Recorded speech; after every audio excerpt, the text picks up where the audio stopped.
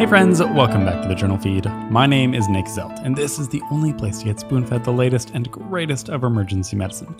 We are here to keep you guys up on the literature, and to do that, we spoon-feed it to you.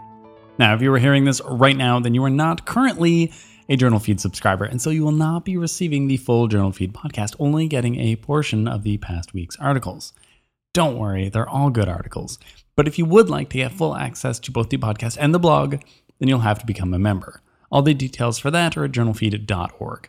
And remember, we never want money to be a barrier to better patient care, so if you're having any trouble affording a subscription, just get in touch, we'll help you out.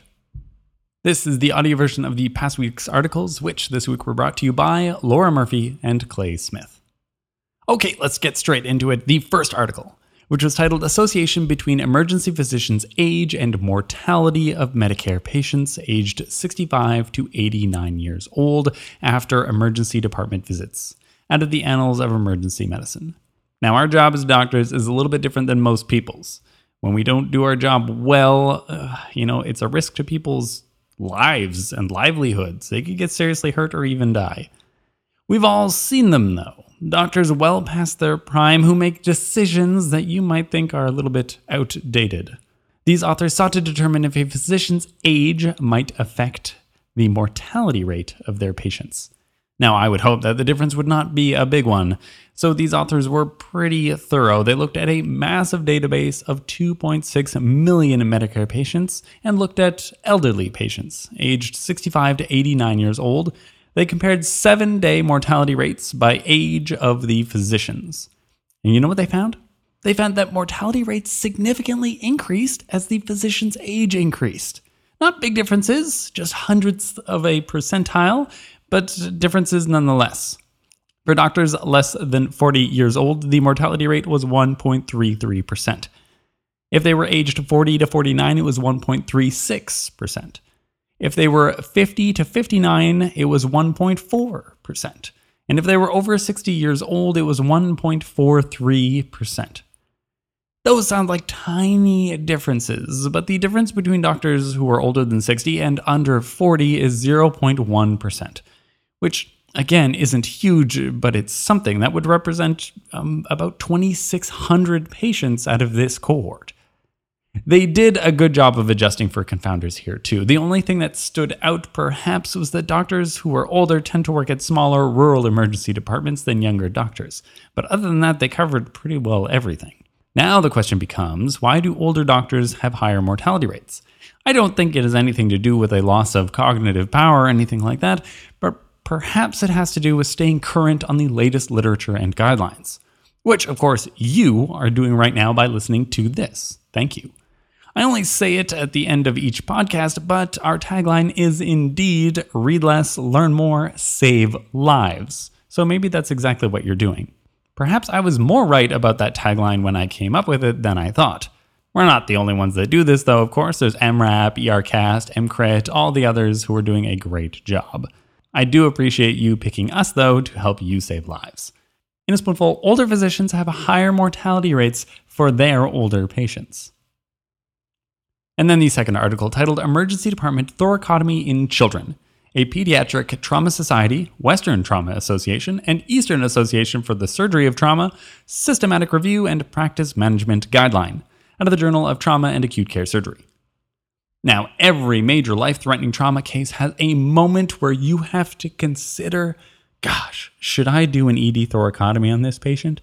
Will that be necessary? Different organizations offer different recommendations to help you make this decision, and these change between adults and pediatrics a little bit.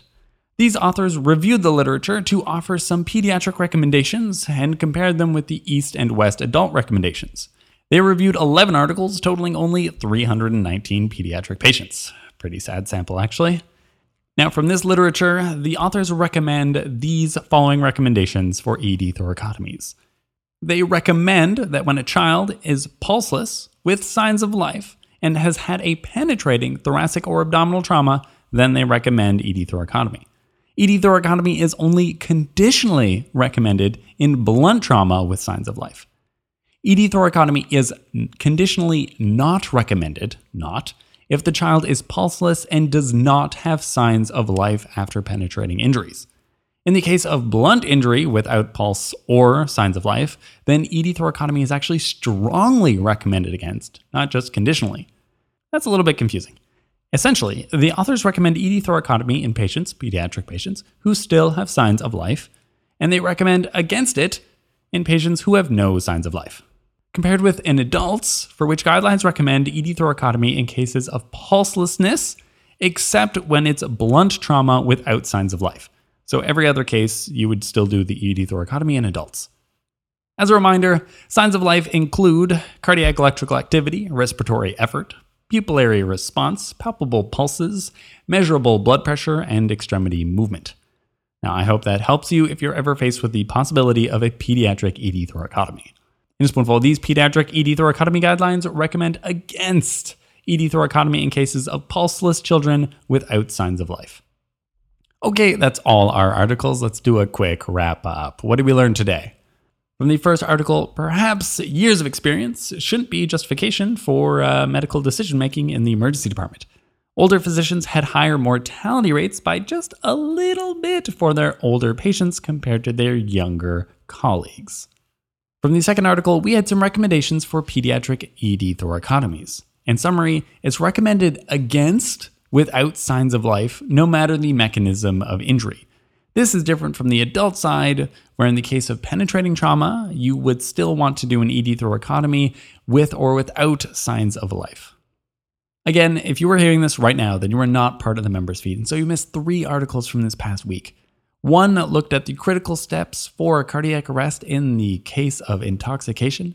Then we looked at urine culture thresholds, might they be too high? And finally, we looked at giving a half dose of thrombolytics for STEMIs.